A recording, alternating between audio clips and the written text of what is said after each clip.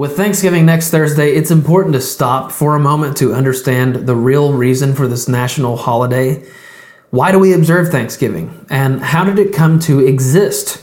Have we gotten way off course in our cultural celebrations of this 400-year-old American celebration? Well, let's talk turkey. I'm Blake Watson, and this is We the Free.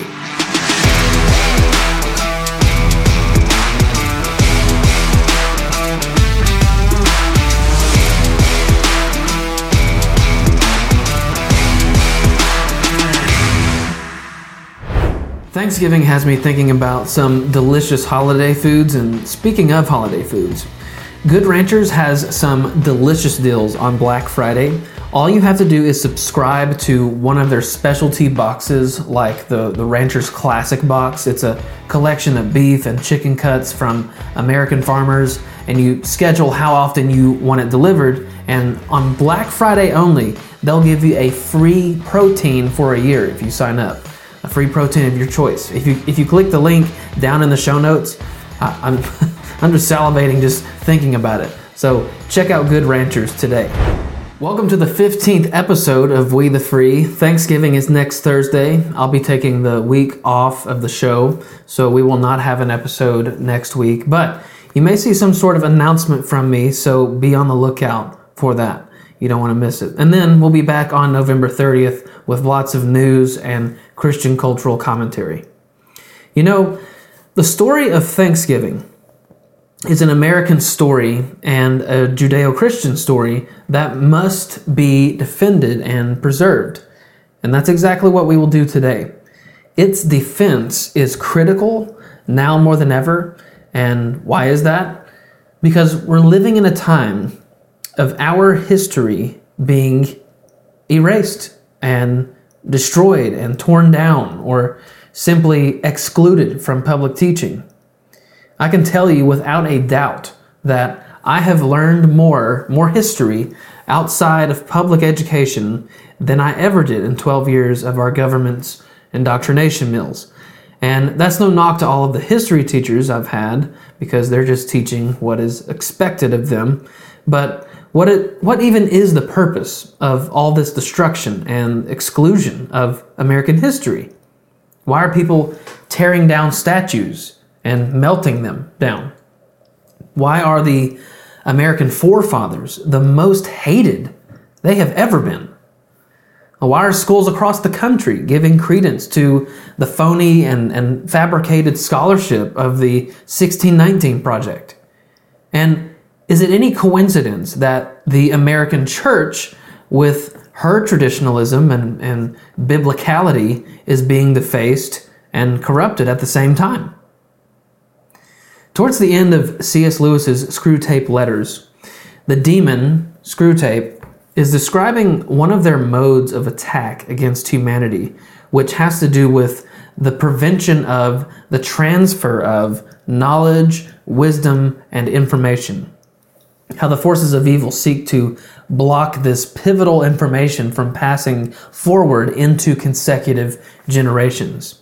He says, only the learned read old books, and we have now so dealt with the learned that they are, of all men, the least likely to acquire wisdom by doing so. We have done this by inculcating the historical point of view.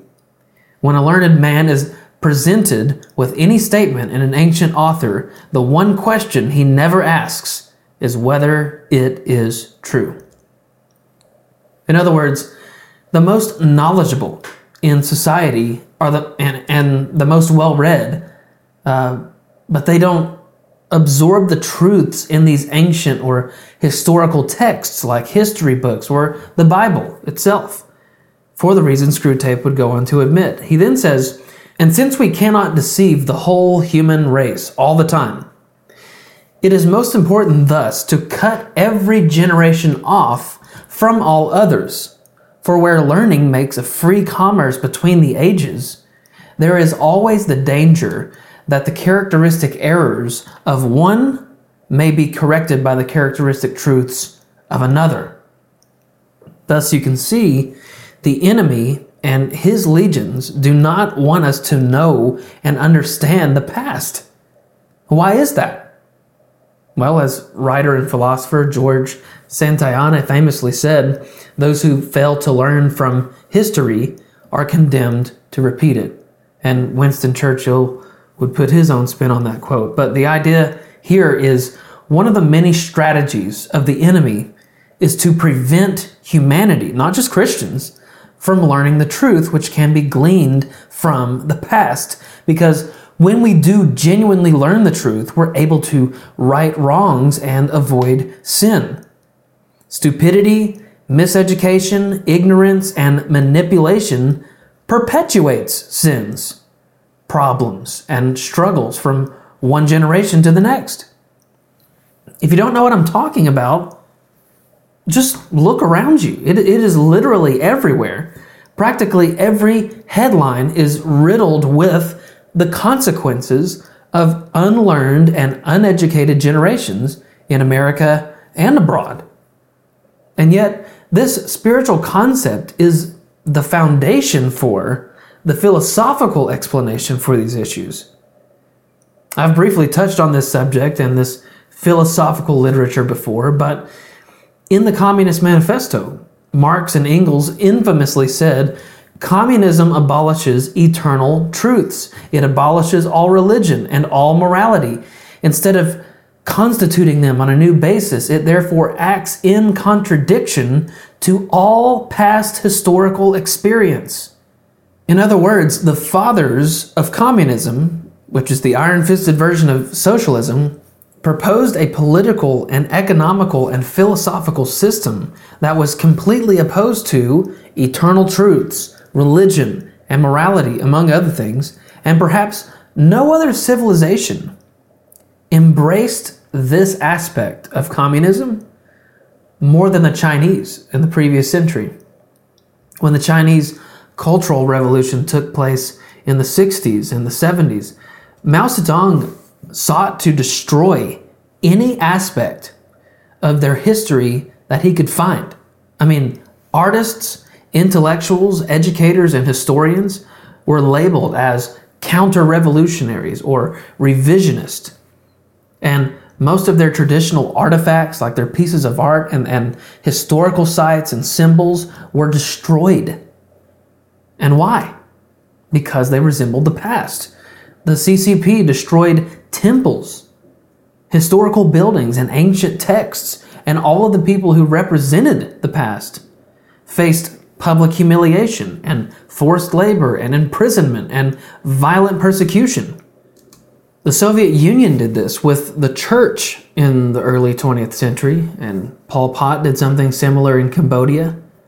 And this took place in Albania over the course of about 40 years. And of course, the Nazis did this in Germany.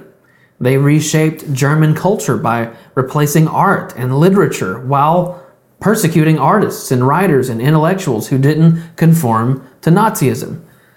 Now, there's no question that we're experiencing the same thing in the United States. And I'll be darned if I'm going to allow that to happen, and you should be as well. A prime example of this Americanized Marxism, or as some have called it, cultural Marxism, is the reformulation of Thanksgiving. What is Thanksgiving? Other than some day where we don't have to go to work and we watch football and we have the misfortune of sitting with some family we don't like, or to eat some food that for some reason we only eat, once a year. Why is it important to have such a proper historical view of this annual American event? Well, for the reason of knowing the truth, that we may be freed by it. Historically, the roots of Thanksgiving trace as far back as the Israelite feasts thousands of years ago. In Exodus 23:14-17, God says to the whole nation of Israel, 3 times a year you shall celebrate a feast to me. You shall observe the feast of unleavened bread. For 7 days you are to eat unleavened bread, as I commanded you at the appointed time in the month Abib, for in it you came out of Egypt. And none shall appear before me empty-handed. Also you shall observe the feast of the harvest of the first fruits, of your labors, from what you sow in the field. Also, the feasts of the ingathering at the end of the year, when you gather in the fruit of your labors from the field. 3 times a year, all your males shall appear before the Lord God. God was requiring, not requesting, there to be 3 times a year when all of the able men of Israel united in one place, one sanctuary, to participate in those 3 feasts: unleavened bread, the feast of the harvest, and the feast of the ingathering. All 3 of these are intended to be celebrations. They're not just like a church service or a mass. They're like parties. And God was commanding them in detail. For the first feast, unleavened bread, they were to commemorate their deliverance from Egyptian slavery. The second feast, harvest, was to thank God for the grain they harvested in the middle of the year. And then the third feast, the ingathering, was to give thanks for the final harvest, or the gathering of the year. However, God got even more specific about these events in Leviticus, and there's also more added. You can look this up for yourself, but God gives detailed instructions for several feasts and festivals in Leviticus chapter 23. One of the first ones he details is the Feast of First Fruits. This was to be celebrated the day after Passover. It kicked off the Feast of Unleavened Bread, and it was all about expressing gratitude to God, which was displayed by obediently bringing an offering from the first yield or harvest to the synagogue. It was the Feast of First Fruits. He also details the Feast of Weeks, which would later become known as Pentecost. And that name itself tells us that the feast took place 50 days after Passover. It celebrated the wheat harvest. And so in order to show God gratitude for that harvest, guess what they did? They brought a grain offering to the Lord, among other sacrifices. Then there's the Festival of Trumpets, which would eventually become Rosh Hashanah, or in Hebrew, Yom Teruah. And you could guess what the main feature of this festival was, but it was all about resting. Verse 24 says, "In the 7th month, on the 1st of the month, you shall have a rest," a reminder by blowing of trumpets, a holy convocation. "You shall not do any laborious work, but you shall present an offering by fire to the Lord." And these Festivus days led into another holiday you may be familiar with, another festival and feast. However, this one is quite different from the rest. The Day of Atonement, or Yom Kippur. And this is the first one where we're talking about a solemn occasion, an annual date focused on cleansing of sin for everyone, all of the people of Israel. God says to them in verses 27 and 28, "It shall be a holy convocation for you, and you shall humble your souls and present an offering by fire to the Lord. You shall not do any work on this same day, for it is a day of atonement, to make atonement on your behalf before the Lord your God." And this was very serious to God, as he would go on to say that anyone who didn't humble themselves would be cut off from his people. And anyone who worked on that day, God said, "I will destroy from among his people." That's how serious it was. And finally, the next festival is the Feast of Tabernacles, or the Festival of Booths, or the Feast of the Ingathering, as we saw in Exodus. It's still known today as Sukkot. So now let's listen to the description in Leviticus. In verse 40, God tells them, "You shall rejoice," meaning this is the only festival where they're literally commanded to rejoice. Why? Because this was to be a reminder to them of God's goodness and his provision. It went by the name Festival of Booths because it was a reminder to their history of when they were living in tents in the wilderness, and God provided for them. He provided all their needs after delivering them from slavery. Alexander Maclaren said, "The Feast of Tabernacles was the consecration of joy, Other religions have had their festivals in which wild tumult and foul orgies have debased the worshipers to the level of their gods, lowercase g. How different the pure gladness of this feast before the Lord. So there was a definitive rejoicing and partying, but also a definitive holiness and honor expressed to the Lord. What else about Sukkot? God says to them, when you have gathered in the crops of the land, you shall celebrate the feast of the Lord for 7 days. He speaks more of resting, and coincidentally, this feast was celebrated in late September and early October. And then it also ended in rest. And all of these were directly decreed and commanded by the Lord. Why? Because the Lord knows better than anybody what's good and beneficial for us individually and for us corporately. That is the intent behind all of his commands, and that is the intent of these feasts and festivals and holidays. Therefore, in his vast effort to create a holy people, a holy nation, he wanted them to take time off from work, worship him, have some fun, and eat some good food together with each other. Now, that was written about 3,468 years ago in 1445 BC. But as time would go on, and Jesus arrived 1,500 years later, he and the disciples were celebrating these same festivals in the Gospels. In fact, pretty much every time Jesus is in Jerusalem, it's for one of these events, the big three. I mean, it kind of makes sense because most of the Jewish people would be there together. So, of course, with Jesus, there was so much Old Testament fulfillment and imagery and prophecy and symbolism, like Passover symbolized his death, unleavened bread in his sinlessness. First fruits symbolized his resurrection, Pentecost and the Holy Spirit, the Day of Atonement, and his substitutionary sacrifice, etc. The Christian church is born, and they maintain some of these celebrations and thankfulness for centuries.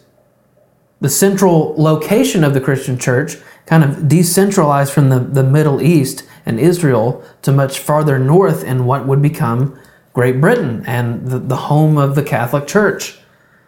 Of course, about 1,500 years after Christ, a certain German monk was nailing his 95 Theses on the door of the Castle Church in Wittenberg, which gave birth to the Protestant Reformation or the Protestant Rebellion. This in itself became one of the main reasons for the pilgrimage to America, religious freedom.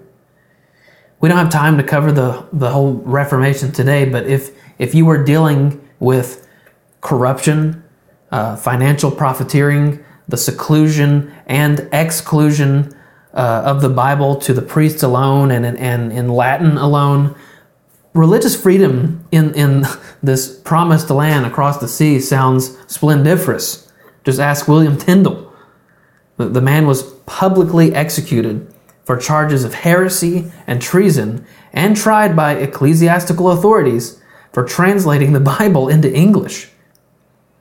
Before he was strangled and burned to death by the church, his last words were, "Lord, open the King of England's eyes." And unfortunately, he wouldn't live to see what would happen next.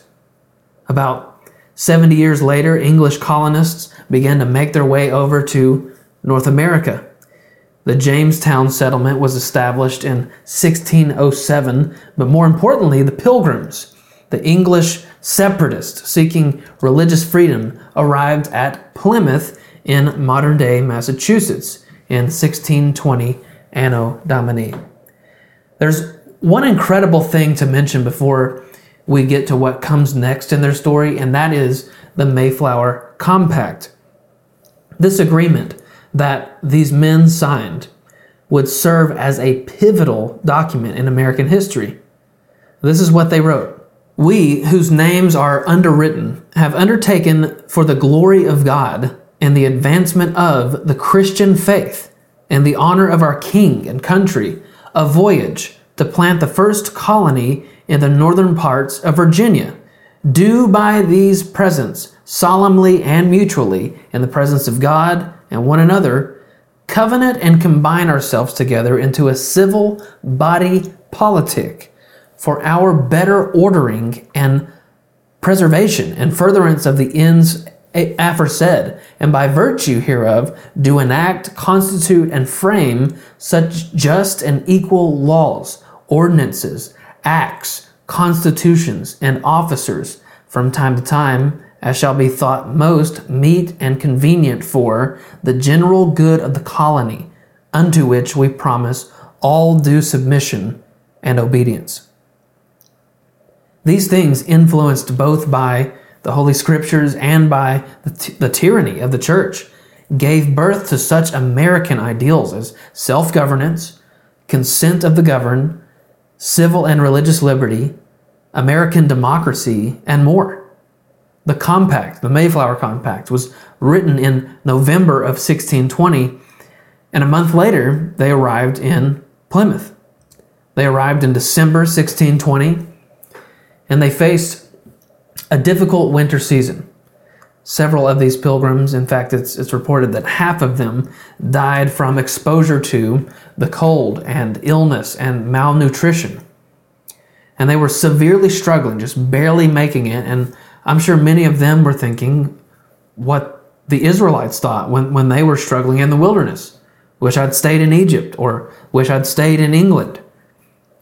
But as the snow and the cold began to subside, the local Native Americans, the Wampanoag Indians, helped the surviving English. You've heard some of these names: Squanto, Samoset, and Massasoit.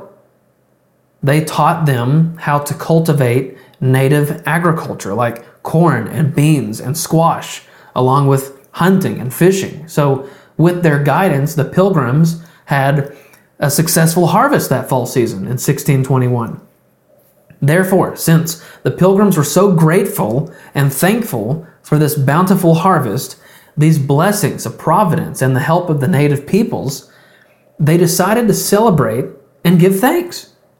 So sometime in late September and early October in 1621, about the same time the Jews celebrate Sukkot, these Pilgrims orchestrated a 3-day feast in the company of around 50 Pilgrims and 90 Wampanoag. And of course, they were festive. This is the account of one of those Pilgrims that was there, Edward Winslow.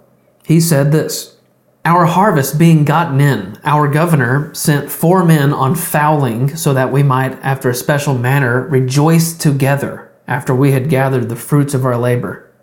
They 4 in one day killed as much fowl as, with a little help beside, served the company almost a week. At which time, amongst other recreations, we exercised our arms, many of the Indians coming amongst us, and among the rest their greatest king, Massasoit, with some 90 men, whom for 3 days we entertained and feasted, and they went out and killed 5 deer, which we brought to the plantation and bestowed on our governor, and upon the captain and others. And although it be not always so plentiful as it was at this time with us, yet by the goodness of God, we are so far from want that we often wish you partakers of our plenty." In other words, the Pilgrims, in order to celebrate their harvest, they take a break and give thanks to God. They began a feast complete with delicious foods, shooting guns, and rejoicing, inviting their native friends to join them, eating some more, and then eating some more, and having a good time, and then eating some more. Sounds like the first Thanksgiving. But it wasn't official yet.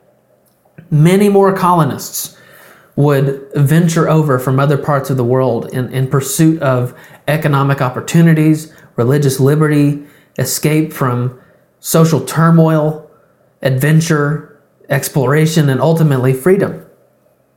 About a century and a half later, we would go on to fight a revolutionary war and declare ourselves an independent nation. And as you know, we celebrate our independence on July 4th, memorializing our declaration in 1776. Then, as just a newborn nation, a year later, on November 1st, 1777, the Continental Congress made a Thanksgiving proclamation, the first national Thanksgiving proclamation. It was written by the one and only Samuel Adams, and it reads, "For as much as it is the indispensable duty of all men to adore the superintending providence of Almighty God, to acknowledge with gratitude their obligation to Him for benefits received, and to implore such farther blessings as they stand in need of, in it having pleased Him in His abundant mercy, not only to continue to us the innumerable bounties of His common providence, but also to smile upon us in the prosecution of a just and necessary war for the defense and establishment of our unalienable rights and liberties, particularly in that He hath been pleased in so great a measure to prosper the means used for the support of our troops and to crown our arms with most signal success. It is therefore recommended to the legislative or executive powers of these United States to set apart Thursday, the 18th day of December next, for solemn thanksgiving and praise, that at one time and with one voice the good people may express the grateful feelings of their hearts and consecrate themselves to the service of their divine benefactor." We'll pause there for just a moment. Our first Congress in 1777 made a national declaration that we would, united as a nation, reserve a single day in which we would recognize and thank God for His blessings and protection and providence and guidance and more. The language is even similar to the Levitical language from God and the Mosaic language in the Hebrew text when they say, like, consecrate yourselves. It continues. And that, together with their sincere acknowledgments and offerings, they may join the penitent confession of their manifold sins, whereby they had forfeited every favor, and their humble and earnest supplication that it may please God through the merits of Jesus Christ, mercifully to forgive and blot them out of remembrance. So there you can see, there is no question as to our Judeo-Christian foundation, even in this premier Congress. This penitent language they're expressing, this collective expression of confessionary guilt, is very reminiscent of the Day of Atonement or Yom Kippur. But here we have this decree of national humility, once again giving thanks for God's mercy and His forgiveness. It continues, that it may please Him graciously to afford His blessing on the governments of these states respectively, and prosper the public council of the whole, to inspire our commanders both by land and sea, and all under them with that wisdom and fortitude which may render them fit instruments under the providence of Almighty God to secure for these United States the greatest of all human blessings, independence and peace.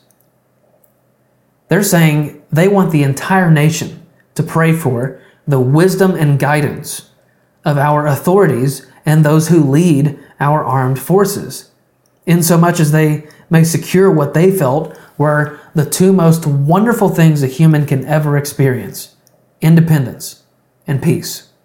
That it may please Him to prosper the trade and manufactures of the people and the labor of the husbandman, that our land may yield its increase, to take schools and seminaries of education, so necessary for cultivating the principles of true liberty, virtue, and piety under His nurturing hand, and to prosper the means of religion for the promotion and enlargement of that kingdom which consisteth in righteousness, peace, and joy in the Holy Ghost.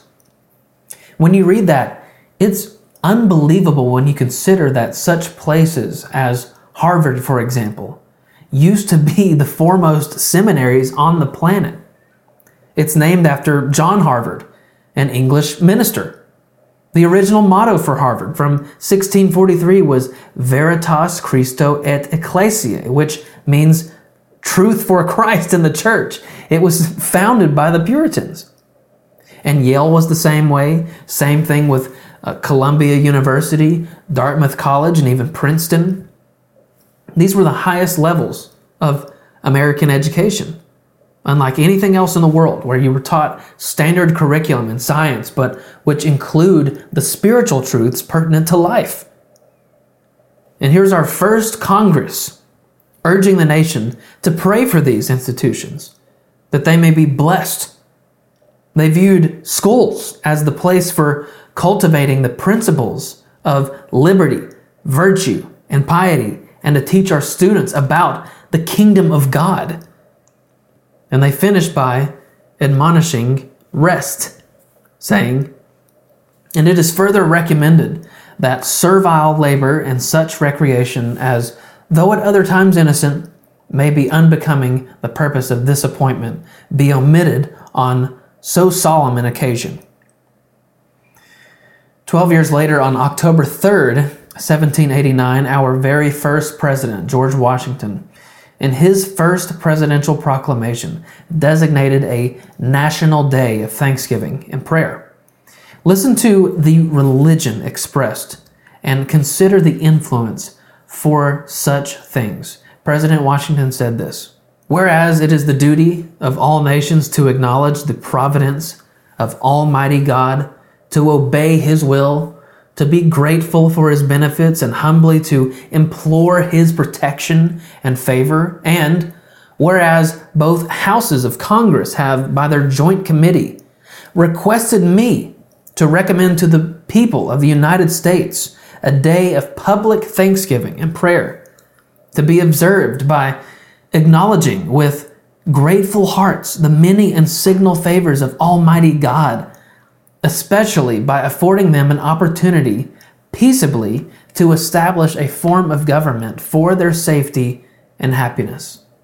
Now, therefore, I do recommend and assign Thursday, the 26th day of November next, to be devoted by the people of these states to the service of that great and glorious being who is the beneficent author of all the good that was, that is, or that will be, that we may then all unite in rendering unto Him our sincere and humble thanks for His kind care and protection of the people of this country, previous to their becoming a nation, for the signal and manifold mercies and the favorable interpositions of His providence in the course and conclusion of the late war, for the great degree of tranquility, union, and plenty which we have since enjoyed, for the peaceable and rational manner in which we have been enabled to establish constitutions of government for our safety and happiness, and particularly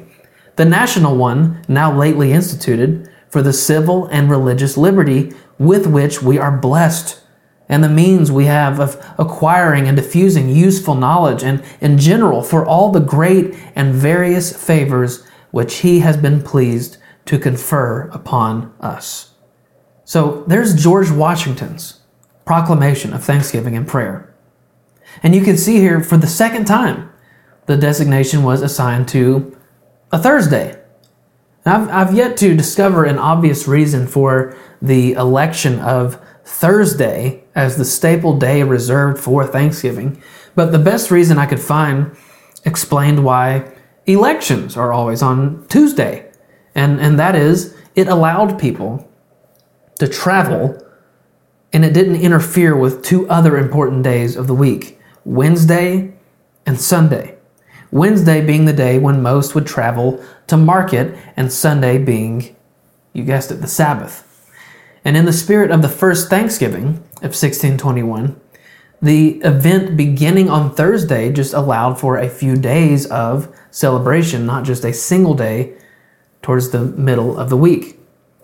Now, after the United States Congress began, Thanksgiving proclamations and celebrations were left to the individual states to decide, which kind of contradicts the tradition of unification, tracing all the way back to the spiritual roots in the Old Testament. And this remained the case until one of our greatest presidents, Abraham Lincoln, solidified this remembrance and celebration even more. While President Lincoln was in office, he issued several proclamations very similar to the one you're about to see. For example, on November 28, 1861, he shut down the government for a local day of Thanksgiving. But on September 28, 1863, a 74-year-old woman named Sarah Josepha Hale wrote a letter to the president asking him to make Thanksgiving a fixed date and a national holiday. She said in her letter, "You may have observed that for some years past, there has been an increasing interest felt in our land to have the Thanksgiving held on the same day in all the states. It now needs national recognition and authoritative fixation only to become permanently an American custom and institution." She also noted that she, as a magazine editor, had for the last 15 years been advocating for this, but I suppose she was ignored by Presidents Fillmore and Pierce and Buchanan. Well, President Lincoln, in the middle of the throes of the Civil War, issued this proclamation on October 3rd, 1863, exactly 74 years to the date after Washington's proclamation.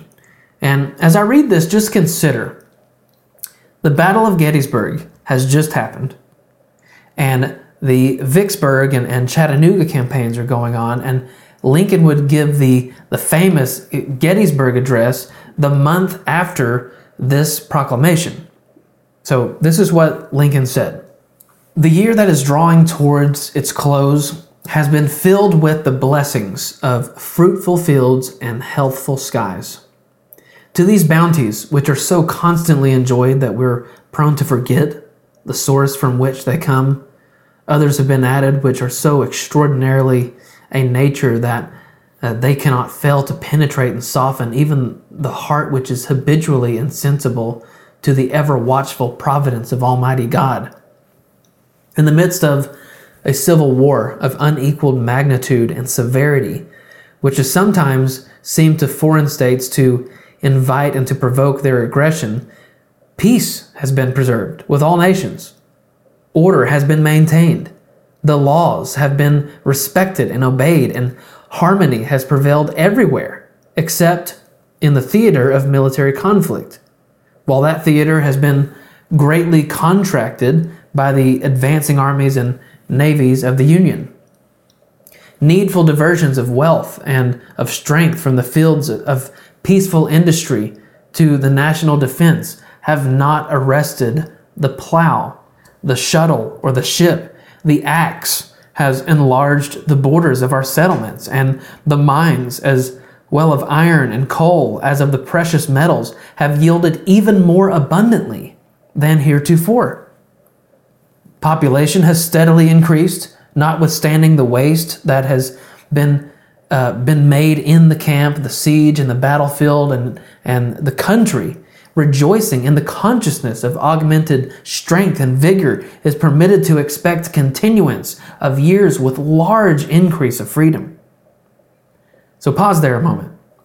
Lincoln is saying that despite the massive civil war, Almighty God has poured out His blessings on our nation more than ever. And to Lincoln, this fact is staggering. He says, "No human counsel hath devised, nor hath any mortal hand worked out these great things. They are the gracious gifts of the Most High God, who, while dealing with us in anger for our sins, hath nevertheless remembered mercy." He's saying that only God could have arranged such an outcome, and this despite our collective sin. He speaks more to this in a moment, but what you can sense here is the traditional collective grief over unrighteousness, an attitude of repentance with gratitude towards the mercy of Almighty God. He goes on to say, "It has seemed to me fit and proper that they should be solemnly, reverently, and gratefully acknowledged as with one heart and one voice by the whole American people. I do therefore invite my fellow citizens in every part of the United States, and also those who are at sea, and those who are sojourning in foreign lands, to set apart and observe the last Thursday of November next as a day of thanksgiving and praise to our beneficent Father who dwelleth in the heavens." Now, this is where Thanksgiving gets its last Thursday of November designation, but listen to that last part and consider the historical moment. The United States are fighting a civil war to conjoin the states and defeat slavery. Ultimately, somewhere around 700,000 men would shed their blood in death on the battlefield. And listen to Lincoln's final words here. "And I recommend to them," to the Americans, "that while offering up the ascriptions justly due to him for such singular deliverances and blessings, they do also, with humble penitence for our national perverseness and disobedience, commend to his tender care all those who have become widows, orphans, mourners, or sufferers in the lamentable civil strife in which we are unavoidably engaged, and fervently implore the interposition of the Almighty hand to heal the wounds of the nation and to restore it as soon as may be consistent with the divine purposes to the full enjoyment of peace, harmony, tranquility, and union." In this proclamation for the holiday of Thanksgiving, praise, and prayer, Lincoln describes the awfulness of this war with allusions to its reasonings. It's lamentable, but he says it's unavoidable. It had to be done in order for there to be the full enjoyment of peace, harmony, tranquility, and union. That is such an important word for our moment in time, but what a proclamation given just 160 years ago. That's only about 6 generations ago that was proclaimed. And Thanksgiving was proclaimed by every single president after Lincoln. FDR tried to move the date back a week in 1939 to extend the Christmas shopping season, but that was not accepted by the American people. So to officially, federally concrete onto the national calendar this day of Thanksgiving, Congress issued a resolution in 1941, and then Roosevelt made a proclamation in 1942, officially designating the 4th Thursday in November as Thanksgiving Day. Not the last Thursday, but the 4th Thursday. Unfortunately, though, as time has advanced, so has secularism. Our nation has largely abandoned God. We're less virtuous, we're less religious, and we're ultimately the most ungrateful and spoiled we've ever been. Thanksgiving is no longer a religious holiday. It's like Christmas. It's been secularized, materialized, and economized. It's all about football and fighting, parades and traveling. And now it's an opportunity for the liberals and the cultural Marxists to demean the celebration, to trash our founders, to mock God, and to shame the very pilgrims who created this American tradition as the violent oppressors of the Native American people. Now, 400 years after that first Thanksgiving, our current American president barely even mentions God in his proclamation. Joe Biden says, "This Thanksgiving, as homes across America fill with laughter, favorite family foods, and the joy of friends and relatives reuniting, we give thanks for everything that is good in our lives and reflect on the many blessings of our nation. This American spirit of gratitude dates back to our earliest days when the Pilgrims celebrated a successful first harvest, thanks to the generosity and support of the Wampanoag people. It inspired George Washington to give his troops a day of prayer and thanks amid fierce fighting for American independence. It also moved Abraham Lincoln to proclaim Thanksgiving a national holiday, honoring America's bounty and asking God to bring us together to care for one another and heal our nation. Today, Jill and I share that same gratitude for America's promise and for the millions of heroes across our country whose selflessness and care for their communities represent the best of who we are. Now, critics would point out Biden's use of thanks and blessings to suggest the ambiguity of God, but I would simply point them to the comparability of these prior proclamations I've just shown you. And he's not the first Democrat president to exclude the name of the Lord or reverence from the Thanksgiving proclamation. Lord knows they don't really believe in him. But let's take a look at a couple more. In Reagan's '85 proclamation, he said, "As we gather in our homes and places of worship, we thank God for the blessings that grace our lives, and we ask for His continued guidance and patience." We also pause to remember that this joyous time of year is a time of sorrow and reflection for those who are hungry, alone, or victims of bigotry and poverty. In President Donald Trump's last proclamation in 2020, this is what he said. "On Thanksgiving Day, we thank God for the abundant blessings in our lives. As we gather with family and friends to celebrate this season of generosity, hope, and gratitude, we commemorate America's founding traditions of faith, family, and friendship, and give thanks for the principles of freedom, liberty, and democracy that make our country exceptional in the history of the world. This November marks 400 years since the Mayflower and its passengers faced the unknown and set sail across the Atlantic Ocean. Propelled by hope for a brighter future, these intrepid men and women endured 2 long months at sea, tired and hungry to arrive in a new world full of potential. In the winter weather that greeted their arrival, they lost nearly half of their fellow travelers to exposure, disease, and starvation. Despite unimaginable hardships, these first Americans nevertheless remained firm in their faith and unwavering in their commitment to their dreams. They forged friendships with the Wampanoag tribe, fostered a spirit of common purpose among themselves, and trusted in God to provide for them. The following year, they celebrated a successful harvest alongside their Native American neighbors, the first Thanksgiving. This seminal event in the history of our nation is a continual reminder of the power of faith, love, perseverance, prayer, and fellowship. The Mayflower's arrival to the New World in 1620 also marks the arrival of the first seeds of democracy to our land.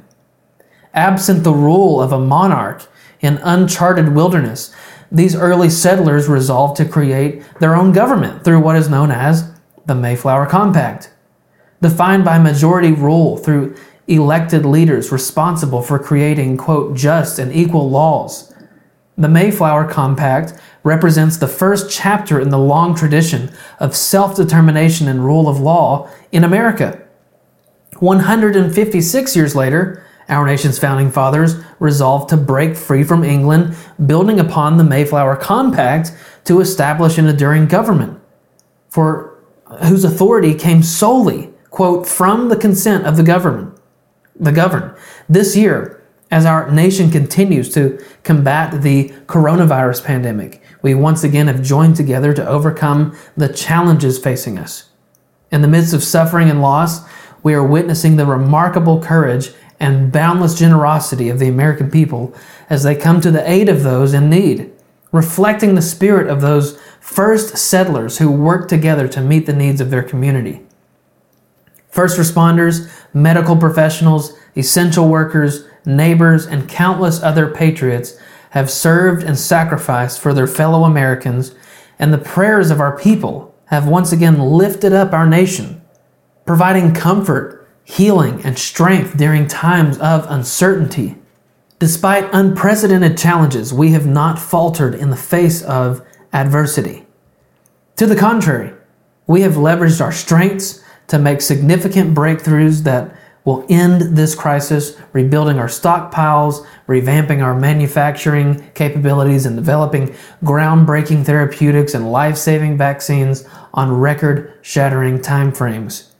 During this season of gratitude, we also acknowledge those who cannot be with their families. This includes the brave American patriots of our armed forces who selflessly defend our sacred liberty at home and abroad. And we pause to remember the sacrifices of our law enforcement personnel and first responders. We are deeply grateful for all those who remain on watch over the holidays and keep us safe as we celebrate and give thanks for the blessings in our lives. This Thanksgiving, we reaffirm our everlasting gratitude for all that we enjoy, and we commemorate the legacy of generosity bestowed upon us by our forebears. Although challenges remain, we will never yield in our quest to live up to the promise of our heritage. As we gather with our loved ones, we resolve with abiding faith and patriotism to celebrate the joys of freedom and cherish the hope and peace of a brighter future ahead. Now therefore, I, Donald J. Trump, President of the United States of America, by virtue of the authority vested in me by the Constitution and the laws of the United States, do hereby proclaim Thursday, November 26th, 2020, as a National Day of Thanksgiving. I encourage all Americans to gather in homes and places of worship to offer a prayer of thanks to God for our many blessings.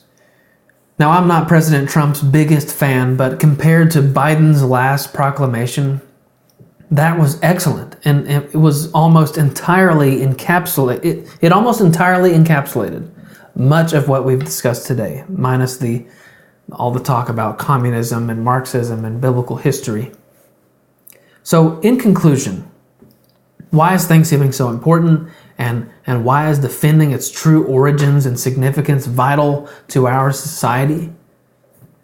Well, the flourishing of our society is dependent on our dependence upon the Lord. Did you hear that? The flourishing of our society is dependent on our dependence on the Lord. Our attitude of dependence, and in turn, our thankfulness to Him, has almost all but been lost.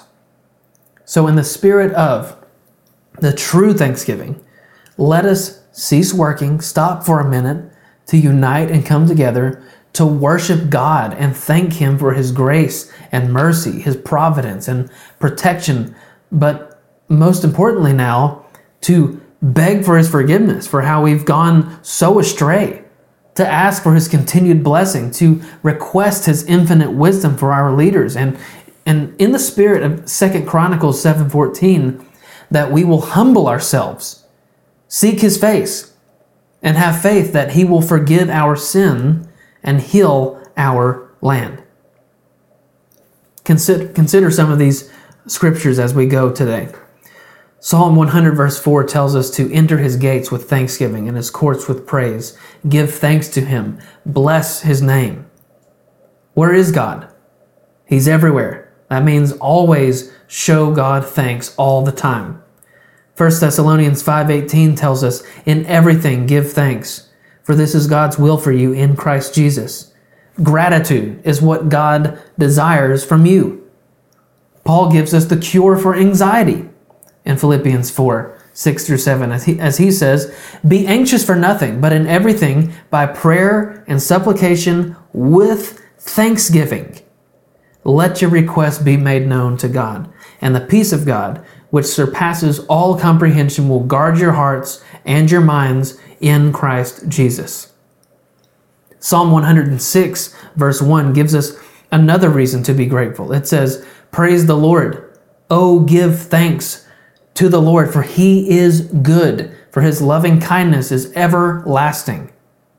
Paul also shared with us In Colossians 4:2, one of the main focuses of prayer is gratitude. He said, devote yourselves to prayer, being watchful and thankful. With that said, I hope you all have a truly wonderful Thanksgiving. Remember the reasons and the genuine traditions. For me personally, I'll be waking up for an annual turkey shoot with my family. I'll be cooking brisket all night. We've got 2 family meals that day at lunch and then at dinner, and we'll take some time at both of those gatherings to thank God and to pray for our nation. And I hope you will too. Well, that's going to do it for me. What'll it be next time? We'll see. For now, go and be the salt and light you are meant to be, and we will see you next time on We the Free.